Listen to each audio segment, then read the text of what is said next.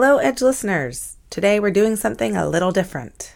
I'll be reading a feature I wrote about a controversy occurring on Berkeley's campus. 100 years ago, an indigenous man named Ishi was brought to Cal by the famed anthropologist Alfred Kroeber. Recently, almost every detail of what happened has been the topic of debate. So in this episode, we're trying to make sense of it. What happened, and now what should happen. I'm your host, Laura Smith.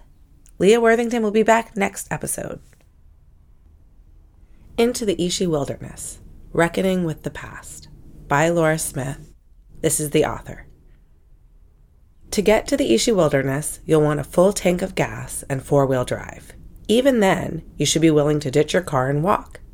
The approximately 41,000-acre wilderness area is located in the Lawson National Forest in a remote part of the southern Cascade foothills northeast of Chico, within sight of Mount Lawson. My plan was to hike to the Ishi Marker, a monument to California's so-called, quote, last wild Indian, and camp in the area near where he and his tribe had wintered. But when I arrived at a gas station along a dirt road entering the wilderness area, the attendant had never heard of the campground where I planned to stay. I told him it was 20 miles down the road we were on. He told me he had never been 20 miles down that road. I soon learned why not. It's nearly impossible to drive that stretch. After 7 miles of rocky, steep terrain that more closely resembled a hiking trail than a road, I abandoned my car, gave up on the monument, and settled for hoofing it down to Deer Creek. Ishi looms large in California lore, but prior to moving to the state 6 years ago, I had never heard of him. It embarrasses me to say this now, but it hadn't occurred to me that there could have been Native Americans living in the wilderness in the 20th century. Though Ishi had been dead for more than 100 years, he was now at the center of a controversy playing out on the Berkeley campus. 2 years ago, a proposal had been submitted to unname Kroeber Hall, the home of the anthropology department. Its namesake, Alfred Kroeber, was considered the father of West Coast anthropology, and is one of the reasons why Berkeley's anthropology department is considered one of the most outstanding in the country. Being hotly debated was his treatment of Ishi, both before and after the Yahi man's death, as well as designations Kroeber had made about Bay Area tribes, and ultimately, the very praxis of anthropology itself. There had been other unnamings on campus in 2020, including the high-profile name of the main classroom wing of Berkeley's esteemed law school. To many, this one was different. Kroeber was a really tough one, said Paul Fine, former chair of the Building Name Review Committee and a Berkeley professor of integrative biology. Bolt was totally easy. As Andrew Garrett, a professor of linguistics, told me, one of the really striking aspects of the whole Kroeber Hall business was how loud the accusations of racism and eugenics were, which is kind of a weird irony, given that in the 20th century, he was one of the most vociferous anti-racist and anti-eugenicist academics around. Kroeber's work recording indigenous languages and traditions had been, Garrett explained, a valuable resource for communities all around California who are trying to reinstate cultural practices and relearn songs and recover vocabulary that's lost. But inherent in Kroeber's relationship with Ishi, many saw a troubling power dynamic, large blind spots, ethical violations, and in some instances, willful indifference. While many of those in favor of unnaming were willing to acknowledge Kroeber's contributions to the record of California Indians, they also felt he had made some unforgivable mistakes. Caroline Fernald, the executive director of the Phoebe A. Hearst Museum of Anthropology, explained the pro-unnaming perspective this way. He may have done 100 million wonderful things, but he did this one act, and that can't be forgotten. Kroeber represents something bigger than what he is. Given the complexities, the dense Ishi wilderness seemed an apt metaphor for the tangled debate. While opponents decried the unnaming as a simple act of cancel culture, it appeared that something more complicated was going on, and the arguments for and against the removal were many-layered, thick with multi-generational pain and ideas about what academic scholarship should and should not be. On both sides, there were passionate pleas and a sense of urgency over things that had occurred in the previous century. The story recalled Faulkner's oft-cited quote, "The past is never dead. It's not even past." Standing at the edge of the Ishi wilderness, I began to think that I might rather not go in. It was almost 3 in the afternoon. The air was thick with biting flies and mosquitoes. If I hiked the 7 miles down to Deer Creek, I would be walking back uphill in the dark. As hot as it was then, the temperatures would drop 30 degrees when night set in. Who knew what, or perhaps more alarmingly who, I would encounter? I called my editor, half hoping he would tell me to scrap the whole thing. He didn't. I packed warm clothes and enough food and water that if I got stuck down there, I wouldn't starve or freeze, and headed in. The most widely read book-length account of Ishi's life comes from Kroeber's second wife, Theodora Kroeber. Ishi in Two Worlds was first published by the University of California Press in 1961, a year after Alfred's death, to tremendous acclaim and commercial success, selling more than 1 million copies. While critics have since pointed out factual errors and convenient omissions in her account, it nevertheless provided a rare, unflinching account of the slaughter of native Californians by white settlers. More recently, Duke University cultural anthropologist Orrin Starn produced a kind of corrective, lesser-read, but strenuously researched volume titled Ishi's Brain. While the books differ on many points, the facts they can agree on go like this. In 1911, the man who would be known as Ishi walked out of the wilderness near Oroville. When he approached the slaughterhouse, the young men who worked there assumed at first that he was a Mexican thief, Starn writes. One of the slaughterhouse workers was about to knock him out with a hog gambrel when he noticed that the man was barefoot and had a small stick piercing his septum. When the workers spoke Spanish to the man, he looked at them uncomprehendingly. A few years earlier, there had been murmurings about a tribe of free Indians living in the foothills near Deer Creek. Could this man be one of them? They called the sheriff, who came, handcuffed the unprotesting stranger, and brought him to the Oroville jail, where he was greeted by a crowd of gawkers. In the coming days, papers across the country heralded news of the, quote, last wild Indian. Perhaps no one was more interested than Alfred Kroeber, the young, ambitious founder of Berkeley's anthropology department. While anthropology at the time was rife with eugenics and white supremacist ideology, Kroeber had studied under Franz Boas, a Jew from Germany, a reformer of the field, who eschewed the idea of inferior races. Kroeber's intellectual interest lay almost entirely in recording Native Americans' habits and language prior to their exposure to white culture. Kroeber sent his colleague, T.T. Waterman, to locate the man and garner as much information as he could about his tribe, later determined to be the Yana-speaking Yahi people. Over the course of these jailhouse interviews, important details of the man's life emerged. For a long period after much of his tribe had been murdered by gold rush settlers in the 1860s, the man led a furtive existence with just 4 other survivors. A woman, possibly a wife or a cousin, had drowned, and now he was alone. His hair was burned short, a symbol of mourning. Since the man had committed no crime, the sheriff was eager to get him out of the jailhouse. Kroeber wanted to bring him to Berkeley for further study. The man did not want to go to a reservation, nor did he want to return to a lone existence in the wilderness. The Bureau of Indian Affairs consented to releasing him to Kroeber's care. Native Americans were not considered citizens, but rather wards of the state. He was given Western clothes and boarded a train to San Francisco. Kroeber and Waterman decided to house him in what would soon become the university's anthropology museum. By custom, he would not share his name with strangers, so when the increasingly inquisitive media pressed for one, Kroeber supplied Ishi, an anglicization of the Yana word for man. Ishi would live in the museum for the next 4.5 years, working as a janitor and research assistant and giving demonstrations of traditional craftwork to enormous crowds.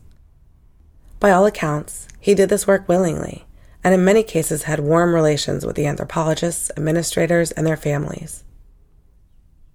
He died in 1916 of tuberculosis, likely the result of exposure to the museum's vast crowds. Complaints about Kroeber Hall had been circulating among Native Americans for years to no effect.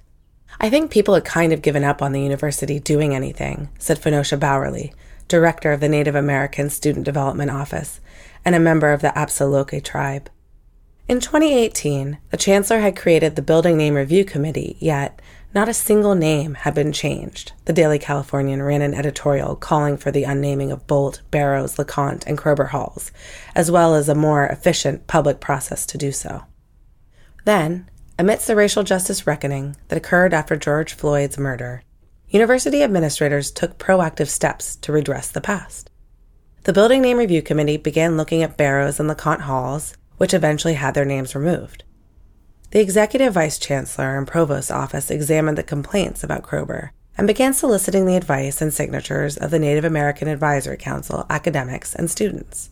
The resulting proposal argued that Alfred Kroeber was a complex human being who sought to create and share knowledge and was influential in the overall development of his field, and that while Kroeber alone was not to blame for the damaged relationship between the university and Native Americans, he was, for many, a, quote, hostile symbol, and that the unnaming was an important symbolic change. There were three main points to the proposal's argument. The first was that, quote, Kroeber and his colleagues engaged in collection of the remains of Native American ancestors, which has always been morally dubious and is now illegal. Secondly, that, quote, Kroeber pronounced the Ohlone to be culturally extinct, a declaration that had terrible consequences for these people. And finally, that Kroeber's treatment of a Native American man we know as Ishi and the handling of his remains was cruel, degrading, and racist. It ended by saying that the university must acknowledge hard truths, beginning with the unnaming of Kroeber Hall. The Building Name Review Committee then solicited feedback in the form of online comments. One in favor of the unnaming alleged falsely that Kroeber was an, quote, outspoken white supremacist, while another claimed, destroying history will not solve it. Great men should be measured by the standards of their era, not our modern cancel culture. Another asked, why build anything if your children will tear it down? Among the appeals for the unnaming was a letter from the Muwekma Ohlone tribe of the San Francisco Bay Area, whose ancestors had been included in Kroeber's assessment that the Ohlone were culturally extinct, which argued that the unnaming would, quote, represent a powerful symbol acknowledging the survival, achievements, and continuous existence of the Muwekma Ohlone people. Alfred and Theodora Kroeber's great-grandson, Gavin Kroeber, wrote in favor of the removal, in recognition of, quote, the many ways my ancestors' work proceeded within systems of white supremacy and served to reproduce those systems, even as they made efforts to repudiate racist ideologies. He went on, it is not easy to have Alfred Kroeber's name come down in such bad company, alongside the figureheads and agents of racist ideologies that Bowsian anthropology directly opposed, and often worked to dismantle. But, he argued, I don't believe there will be a perfect moment when the optics feel just right, and the language attends to everyone's sensitivities. Notable voices opposed to the unnaming included Kent Lightfoot, a well-respected Berkeley anthropologist, who argued that while there are important issues to consider concerning his research practices as perceived in 2020, the proposal was, quote, overly harsh and contained inaccuracies. He refuted claims that, quote, Kroeber engaged in research practices that are reprehensible and always objectionable to many Native Americans. If that were the case, why was Kroeber asked to be an expert witness in Native American tribes' suit against the U.S. government for reparations for stolen land, a case that resulted in a $29 million settlement to them? Garrett, the linguistics professor, wrote that, quote, we should rename the building without exaggerating our critique of A.L. Kroeber, and that focusing on Kroeber also distracts us from honest self-examination, suggesting that our problem lies with a single villain, rather than being what it is, foundational and systemic. When I followed up with him on his response, he told me that there were two separate issues presented by the unnaming process. One issue is around what to think about Kroeber, and the other, what is the impact for present-day people with a building that has his name on it? He said the answers to those two questions point to different outcomes, adding, the campus, I think, did a poor job of acknowledging the difference between those two things.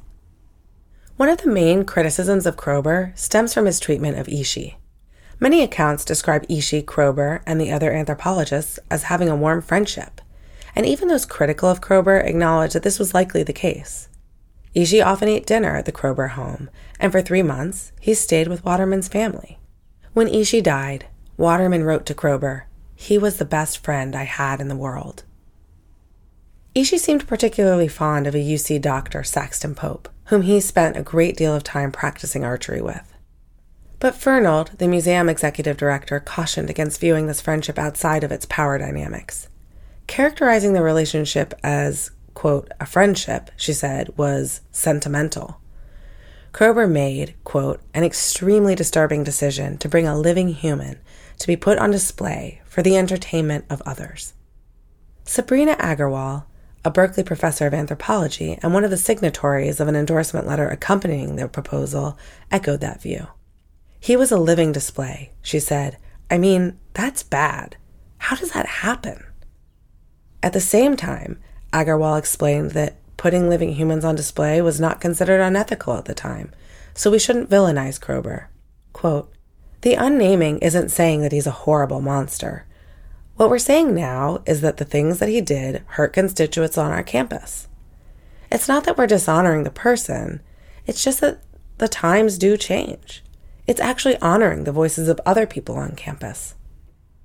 There is rightly much consternation today that Ishi performed public demonstrations, Lightfoot wrote in his proposal response.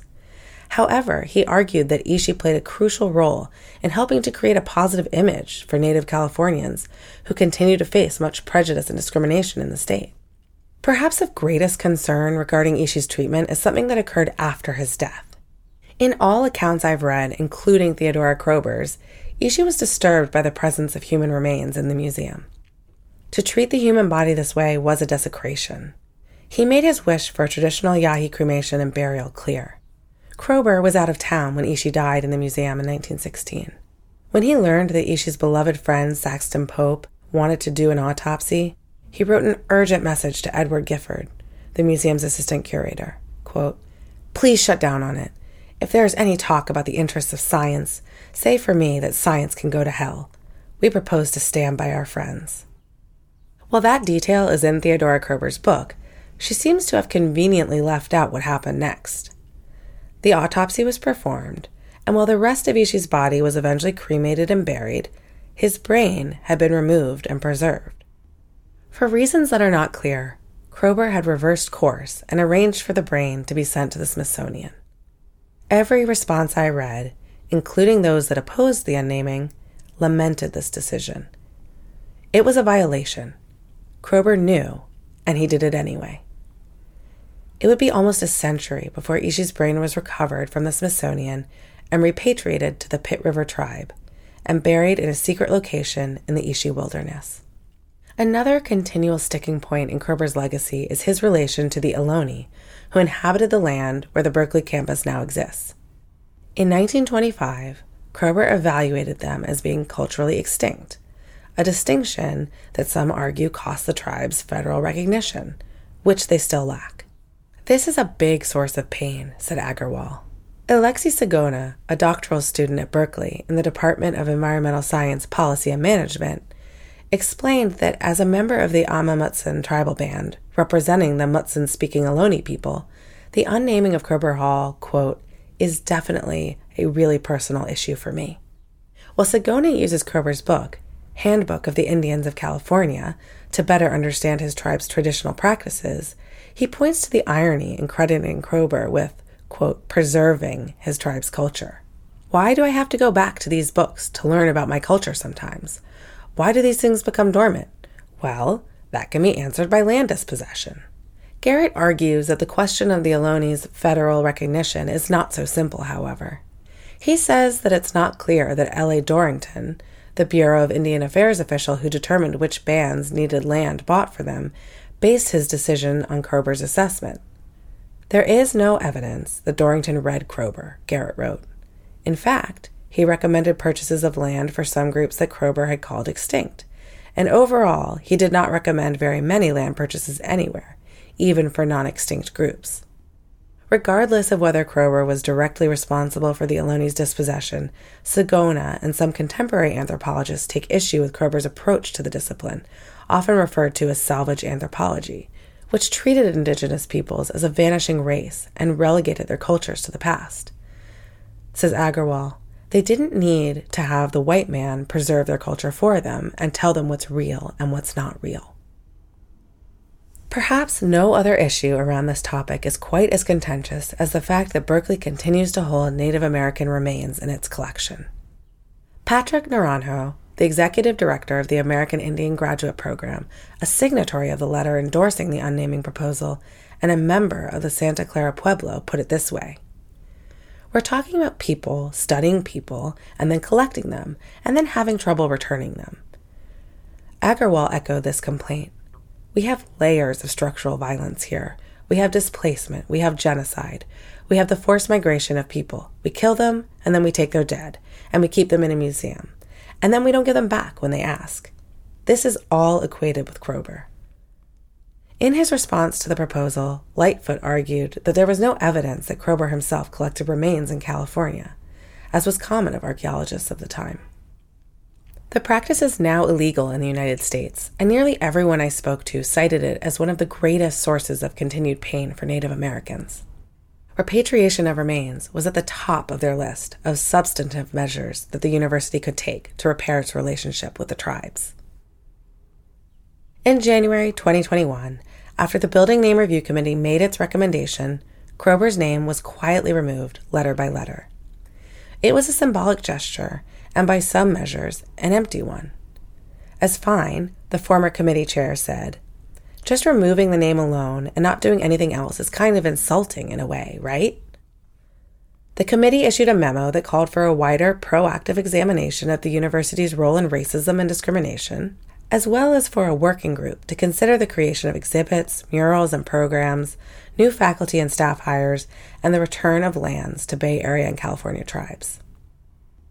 The university has already taken steps toward repatriating human remains.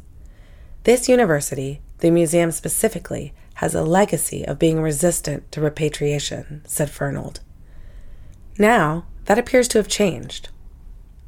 "We've prioritized repatriation above everything else," she said, which means that the museum has suspended class visits, exhibits, research appointments, and any of the operations that support the campus in order to focus on this effort. While bureaucratic hurdles remain and the process is slow, she insists the goal is 100% repatriation.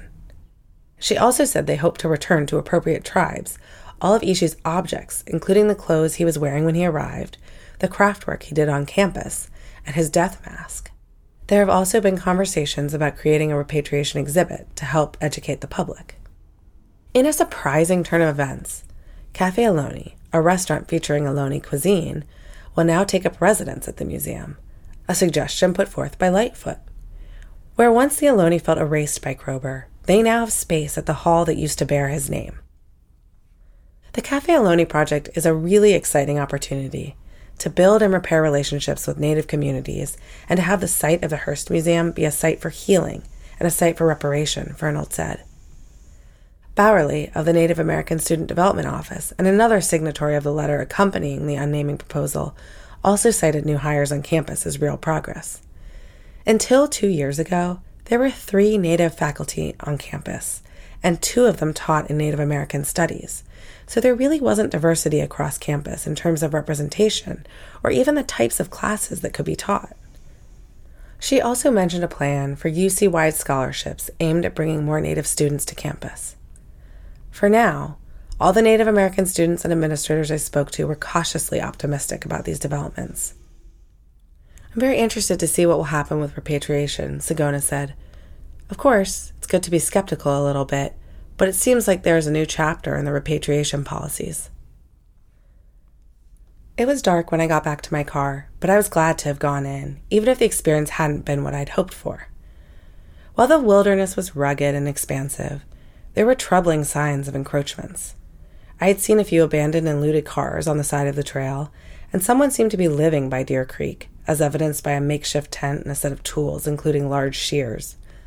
A truss bridge now crosses Deer Creek, and it's covered in graffiti, including racial slurs.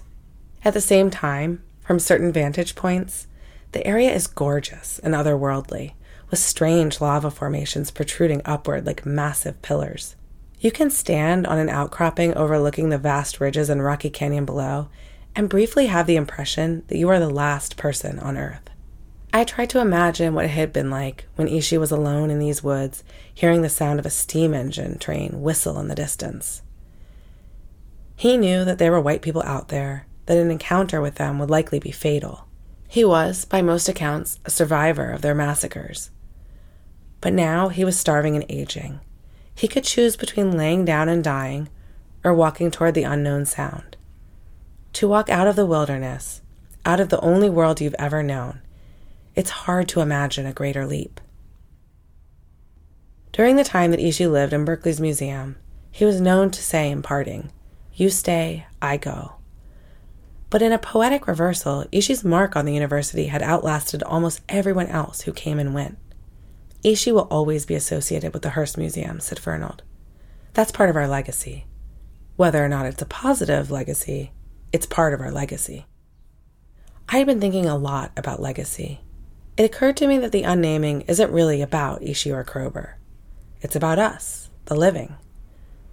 To the Ohlone, removing Kroeber's name is an assertion of their existence. The white man who said they were culturally extinct was wrong. They're still here, and now they have a say in the story. For the people upset by the removal of Kroeber's name, they're grappling with the strong likelihood that one day the things we do now will be considered reprehensible. Despite our best intentions, our life's work could be viewed unfavorably if it's remembered at all, and we won't be here to defend ourselves. When I asked Garrett if we should even bother memorializing people by naming buildings after them, he joked, "Sometimes I think the names should change every 20 years. The suggestion was beginning to sound reasonable. While some feel that removing Kroeber's name was an attempt to erase history, the opposite appeared to be true. History had been unearthed, discussed, and contended with. More people than ever have been talking about Ishi and Kroeber, and there was some good coming from that. Naranjo, director of the American Indian Graduate Program, said that the process forced us to answer the question, how do we make good anthropologists at places like Berkeley that can further inform the field? For his part, Sagona says he wants to balance the historical discussion with, quote, trying to envision what a good future looks like that is sustainable, that really highlights our resiliency. And we know that we'll be here for many more generations to come.